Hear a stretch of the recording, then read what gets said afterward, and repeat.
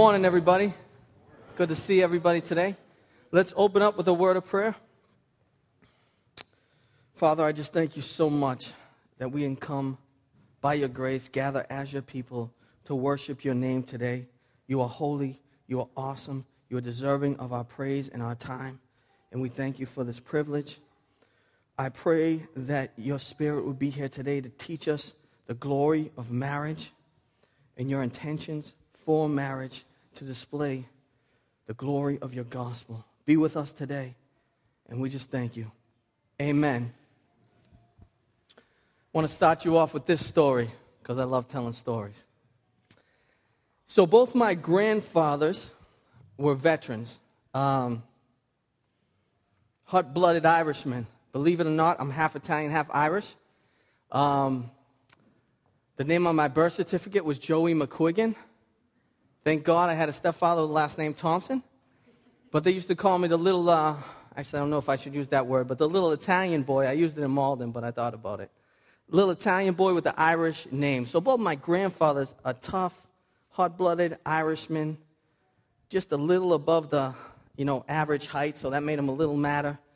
And so they both fought in the war. So my grandfather on my father's side, he's going to Boston College, and he got drafted. So he went and fought in the war. He was wounded in battle, received the Purple Heart, was shot in the head. When he came back, he became a mailman, which is still honorable. But he sacrificed a lot. I mean, when you leave college, you leave your path in life. You sacrifice for your country and for what it stands for. You're giving up much. The same with my grandfather on my mother's side. He fought in 2 wars. Just to get out of his house. That was crazy. He lied when he was 15 or 16 to get into the service, so he had somewhere to go.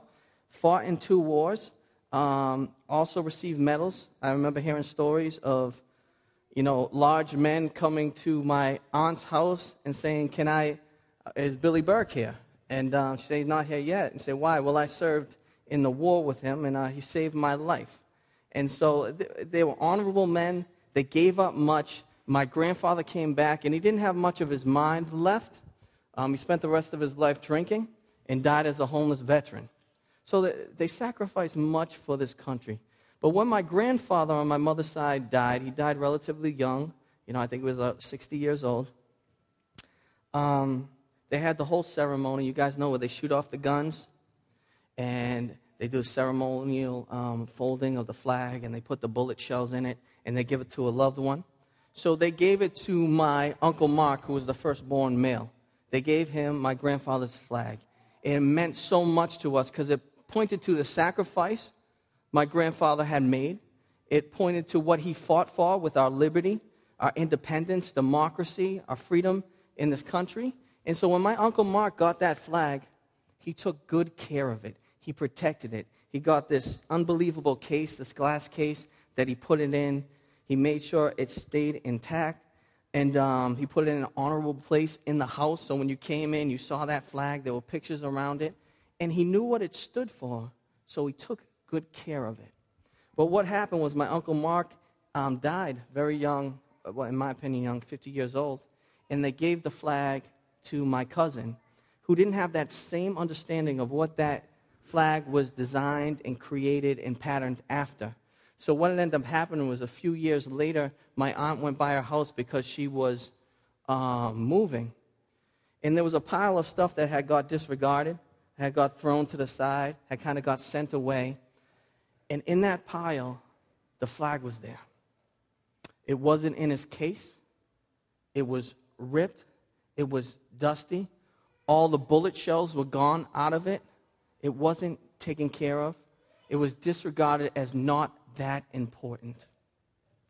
And in many ways in our culture, that's what we do and have done to marriage. 1 out of 2 marriages end in divorce. The general tone of the younger population, especially those who are not part of a community, a gospel community, they say that's not even natural for one man and one woman to spend the rest of their life together. I got to live it up, bro. What are you talking about? Maybe when I'm 52, I'll get married. I'll have a 20-year engagement. Then I'll get married when I'm 52. There's another group who says, I saw my parents. I saw what they went through. I saw how miserable they were. There's nothing good about marriage. I'm not getting married. So our view as a culture has gone from what God designed it to be way up here, displaying the glory of God. That's what marriage was made for, to show off the glory of God. Now it's been brought down to a place where we're saying, if I don't want to be a part of it, I'm just going to get out of it. Just talking to someone this past week, they told me about a woman who said, either I stay in the marriage and I'm miserable, or I get out of it and I'm happy. There was no middle ground where the gospel works, where grace changes, where things can be restored and redeemed for the glory of God. What we want to do is listen to the teaching of Jesus today. And he brings us back to the creation narrative and tells us who created marriage, what he created it for, and how we should treat it as holy and be thankful and grateful for it. So let's turn to Mark chapter 10. I'm going to start with verse 1. You guys know I like to walk it through verse by verse. And let's read that first verse together. And he left there and went to the region of Judea and beyond the Jordan. And crowds gathered to him again. And again, as was his custom, he taught them. Jesus was a Bible teacher. Much of his ministry was spent teaching the Word of God. So we live in a culture where much of the time we exalt speculation over revelation. So we're in a situation where the Son of God has taught, is going to teach us today what marriage is and how we should respect it.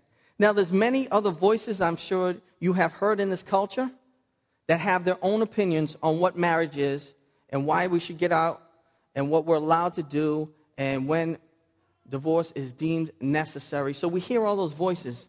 But the most important voice we should hear is the voice of Jesus. I want us to come here and really understand the honor and the privilege that we get to sit under the teaching of the Son of God through the Word. We can bank our lives on this truth. We can know that it is truth. We can depend on it. We can trust it.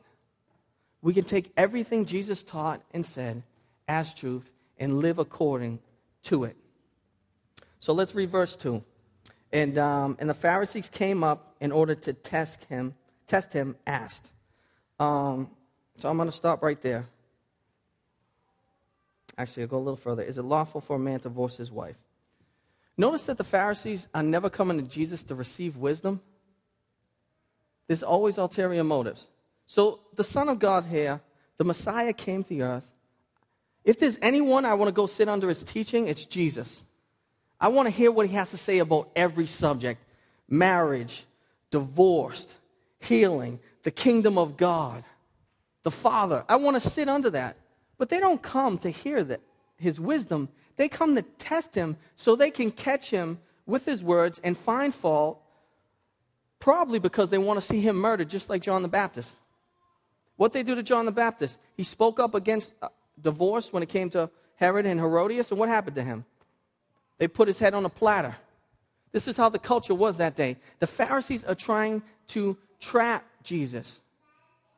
So Jesus says in the next verse, because he's so wise, he says, he answered them, "What did Moses command you?" And we're going to go in the Old Testament. We're going to dust that thing off and go to an Old Testament text. So let's go to Deuteronomy 24, 1 through 4, because this is really the text that is being talked about during our text today. This is Moses' instruction on divorce. And I'm going to start reading verse 24, 1 through 4. When a man takes a wife and marries her, if then she finds no favor in his eyes because he has found some indecency in her, and he writes her a certificate of divorce and puts it in her hand and sends her out of his house, and she departs out of his house, and if she goes and becomes another man's wife, and the latter man hates her and writes her a certificate of divorce and puts it in her hand and sends her out of his house, or if the latter man dies who took her to be his wife, then the former husband who sent her away may not take her again to be his wife. After she has been defiled, for that is an abomination before the Lord, and you shall not bring sin upon the land that your Lord your God is giving you for an inheritance. So I want to explain this text right here and why it was put there. It was put there to protect the wife. Because what was happening was, if a man was sending his wife away, he'd give her a certificate of divorce. That meant she could remarry. And so when she got remarried, she received another dowry from her father, which was land, which was money. You know, they're throwing a few goats back then just to even it off. And so she received this dowry that was given to her. But what would happen if her second husband died? The first husband was trying to make a claim on that money, on that material, on those possessions that she had to live off.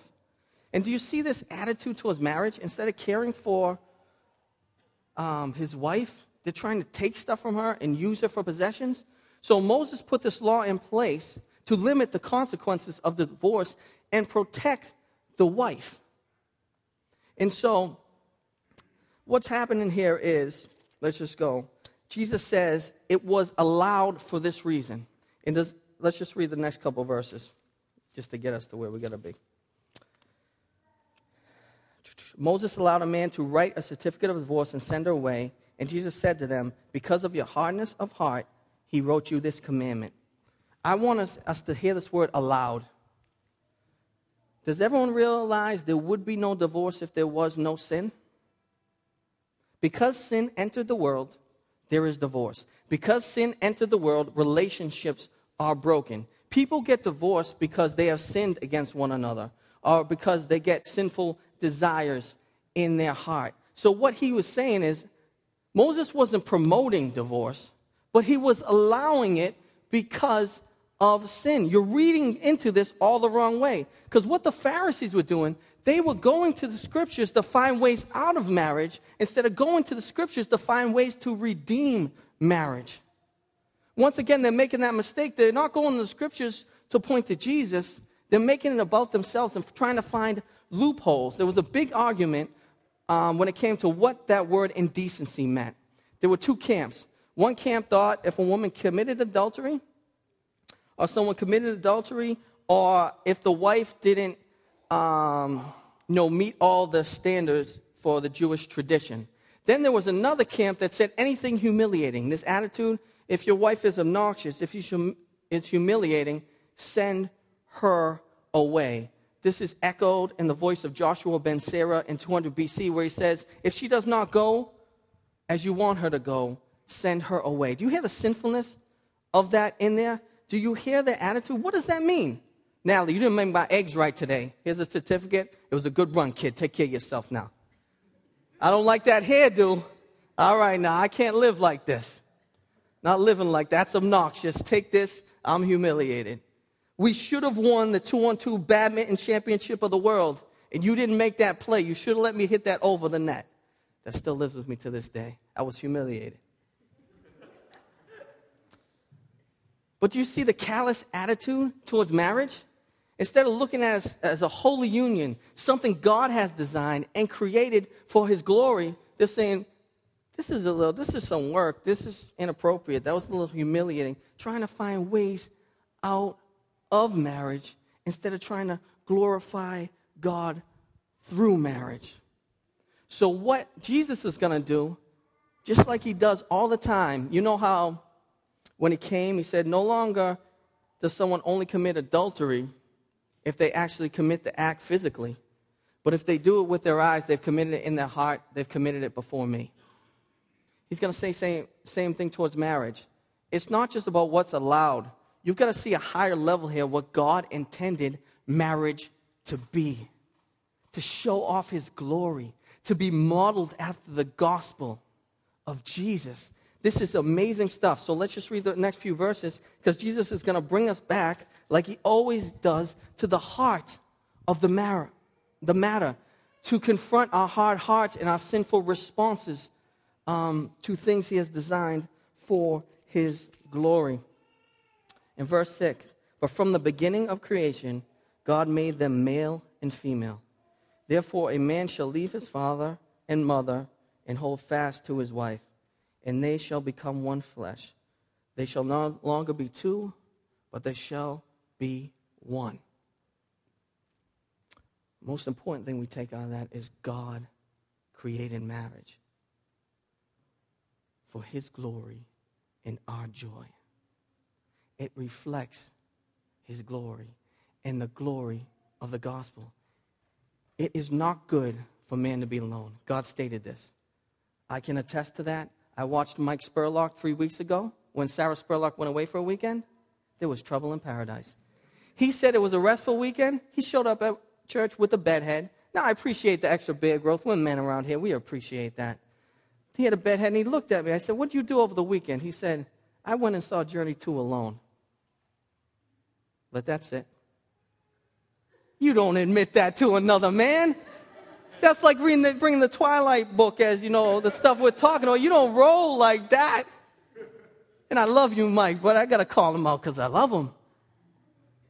It's not good for man to be alone. We get into trouble. We do foolish things. We waste time. Yeah, he's coming back. He'll get me back in the Wakefield church plant. He won't even want to. He'll tell me he's preaching on something else and just come at me. And so, it is not good for man to be alone. So what does God do? By his grace, because he loves us, because he cares for us, because he wants to reflect his glory, he makes a person that is compatible to Adam, a woman that's compatible in every way, spiritually, emotionally, physically, for his glory and Adam's joy and Eve's joy. I can only imagine being in the garden that day. You're lonely, you're wasting time, you're kicking rocks, you're naming animals, and Eve rolls up. All right, this just got serious. And I'm going to give the PG version. But that's unbelievable. How gracious is God? He's made me someone that I can be one with and display his glory. And it's not just us two. This is where we get it wrong. It's not just a covenant between the man and the woman. It's a covenant between God, the man, and the woman. Everything we do in our marriage is in the presence of God. He performed the first ceremony. He brought Eve, his first daughter, to Adam. He blessed it. It was in his presence. It brought him joy, and it displayed his glory. It was something, so Apostle Paul said it's a mystery, and it's profound that a man and woman come together to display the glory of God, and it's modeled after Christ and his church. How holy is that? How gracious is that? How awesome it is that we get to be a part of something like that. See what Jesus is doing? He's taking that callous attitude. You guys are trying to get out. You're trying to find loopholes. You're mistreating your wives. You're mistreating your husbands. This is what it was designed for. So being the prophet that he is, he's not going to end on a soft note. He's going to go from teaching to proclaiming prophetically. And let's read this last verse, because our culture needs to hear this today. We need to hear this today. And I don't picture Jesus saying, oh man, what God brought together, let's just not tear it apart. I see him getting authoritative and say, let's read that together so I don't say the scripture wrong. What therefore God has joined together, let no man tear it apart. Authoritative. Pharisees are like, whoa, this dude, once again, he's teaching like no one we've ever heard. He's speaking with authority. He's confronting our sin. He's making us look bad. But what is Jesus doing? He's bringing us back to a place where we can glorify God through our life, through our marriages, through our responses. So the first thing we can take out of this is, how amazing is it that our marriages are modeled after the gospel of Jesus Christ? They're modeled after the relationship between Christ and the church, because marriage is designed to bring glory to God. And that has a few implications on our life. So I never want to take for granted that we know the gospel. God loved us before we loved him. Not because there was anything desirable in us, not because we were the good people that were getting a little right and had a good dreams and wanted to be a good person, but because he is love. We were filthy sinners that never would have turned to him if he had not sent his Son and drawn us to himself. The second person of the Trinity comes to earth, becomes flesh, fully God and fully man. He lives the perfect, sinless life to show us how to live to achieve our righteousness. He's brutally murdered. He's rejected by his own children, his own creation. He's persecuted. He's accused. He's flogged. He's beaten and murdered. For what? For undeserving sinners like ourselves. He becomes our righteousness. He bears the wrath that was ours to bear. We don't have to bear the wrath that we deserve because of Jesus, because of his love. He dies a brutal death. He rises again for our justification. It is finished. We are reconciled by grace through faith to the Father. God looks at us no longer as objects of wrath, but objects of his affection. Christ purchased the church with his blood. He's patient with us every day. He transforms us by his grace. He's prepared a place for us in eternity. And even with that quick 3 to 5 minute spiel, I could spend eternity telling you what Jesus has done for us in the gospel and love. This is what marriage is modeled after. So the first thing we see is our marriages have to be rooted in grace. Grace, grace, grace. So you love when God allows things to happen so you can share them in your sermon the very same morning. And so I get up early on preaching days and walk around my house for 3 hours and waste time. But I get up early, and my wife has accused me of being a loud walker. She says, you're a 165-pound man. You walk like you're 520 pounds. Stop treating me like that. And so I think that I'm being a loving husband, because when I got up, I was ready to put my boots on at 7 in the morning. I said, I'm leaving those boots on, because I'm all about unity in my household. So she gets up. She comes out. It wasn't the first thing she said. I won't put her in that box. But we came around to it. And she goes, I forget the exact words. I know the tone and I know the attitude. She said, you're ridiculously loud in the morning. Basically, I'm sick of this. And so I had to bounce back. I said, it's preaching Sunday. I need encouragement. I don't need to hear you talking about me walking around loud. She bounces back. You're hypersensitive. I said, you don't say that to a grown man. It's preaching Sunday. I need to hear I'm a rock. I'm ready to preach 2 services. She's hypersensitive. So we were throwing attitudes back at each other. It wasn't yelling, but there was attitudes. It's a face-off. So my daughter Kira's watching the whole thing. She looks at me and says, Dada, say sorry to Mama. I said, I had to get an interpretation first. I said, what'd you say? And Natalie was glad to tell me. She said, say sorry to Mama. And so we said sorry to each other.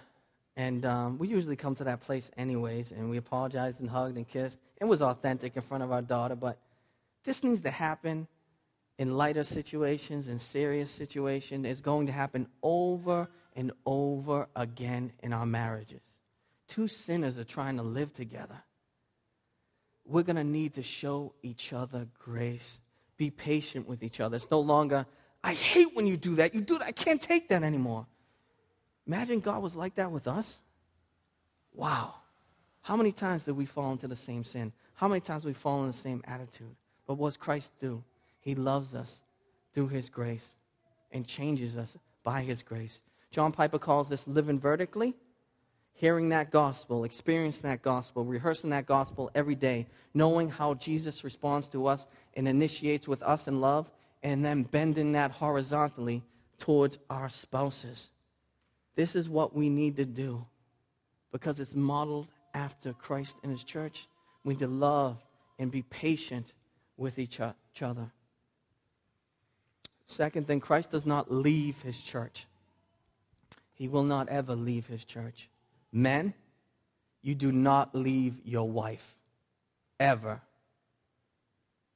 Too many men nowadays looking to find reasons to leave their responsibility, to leave their wives.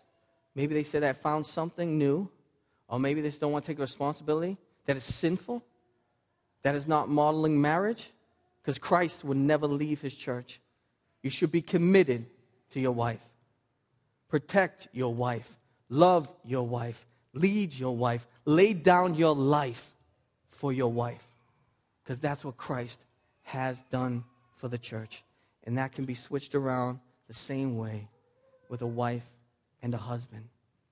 And this next thing I want to say, I want to be very delicate, because there's two groups I'm talking to. There's one group had a callous attitude towards marriage. So they're looking for ways out of marriage. They make statements like, I have to be true to myself, so I'm leaving this marriage, which is Hebrew for I'm sinful and selfish. Well, I don't feel we're compatible. I'm not happy anymore. I have these dreams. Our lives have grown apart. What does that mean? I don't even know what that means. If I was true to myself, I'd be on a beach in Hawaii playing a guitar on white sand with my chest hair hanging out saying, stay thirsty, my friends. Well, what is this stay true to myself? I'm a sinner. If I stay true to myself, the whole thing's going to break. Stay true to Jesus. Stay true to the gospel. Stay true to marriage. I don't want to give the get out of marriage free card to people who are looking for a way, so I want to be sensitive. But I also want to talk to this other group who has been sinned against greatly, who I have a tremendous amount of sensitivity and compassion for. I've seen women in my life, I won't share the relationships, but I've watched them get abused. I've watched the man habitually cheat on them. I've heard them being physically abused, their children be abused, and they felt trapped by this text. That was not the point of this text. So I want to say to you, as one of the pastors here, if you're getting abused physically, if your children are getting abused, you do not want to feel trapped by this text. Your pastors are here. Your community is here. You can tell us. And in some cases, it is allowed, and someone has sinned so much against you that the marriage cannot be redeemed, and you need not feel condemnation. Please hear me there. I've seen women suffer. I've seen men suffer and condemn themselves. It's my fault. I shouldn't allow that to happen. Some of you were sinned against greatly, and there was no other way, and you did everything you can. And you shouldn't feel condemned. You feel the grace of God and the love of the Father. I want you to hear that from us. Moving on. Choose wisely. For those who are married, it's too late. You made your choice, man. You got to live with it. But to those who haven't made their choice yet, I just want to give you some pointers, just like I tell my daughters or my sons, if I ever have them in the future. I want you to really think about this decision, because this is the person you would spend the most time with. This is the person you would display the glory of God together. It's the person you will serve with, serve the church with, you will love, you will pray with. I want to start with our daughters. A man has to be committed to God and love Jesus before he can ever properly and rightly love you. Don't do evangelism. I forget what they call it. Evangelism dating. Yes, that's the translation. Don't do that. Yes, God can change people. God can awaken people. But a man needs to understand the gospel, be awakened by God's grace, and have his faith in Jesus before he can ever rightly love you like Christ loves the church. Secondly, he has to be a hard worker. We live in an age of lazy men. They work for 45 minutes. They play video games for 45 minutes. They watch a football game for 4 hours. Before you know it, they're like, man, I'm tired. What are you talking about? Your man should be willing to work 60 to 70 hours a week, if need be, to provide for you and your family at stern seasons of your life. He's got to be a hard worker. He's got to be trustworthy. If a man is habitually lying to you with no repentance and no transformation, that's not someone you want to commit your life to. And I want to say this all with grace, but I wouldn't be a loving pastor if we weren't giving warnings about marriage. Men, basically mirroring what it is said to the women. A woman has to love Jesus before she can ever love you. She must also be hardworking. Marriage is tough work. Taking care of kids, taking care of each other is hard work. And she must be trustworthy.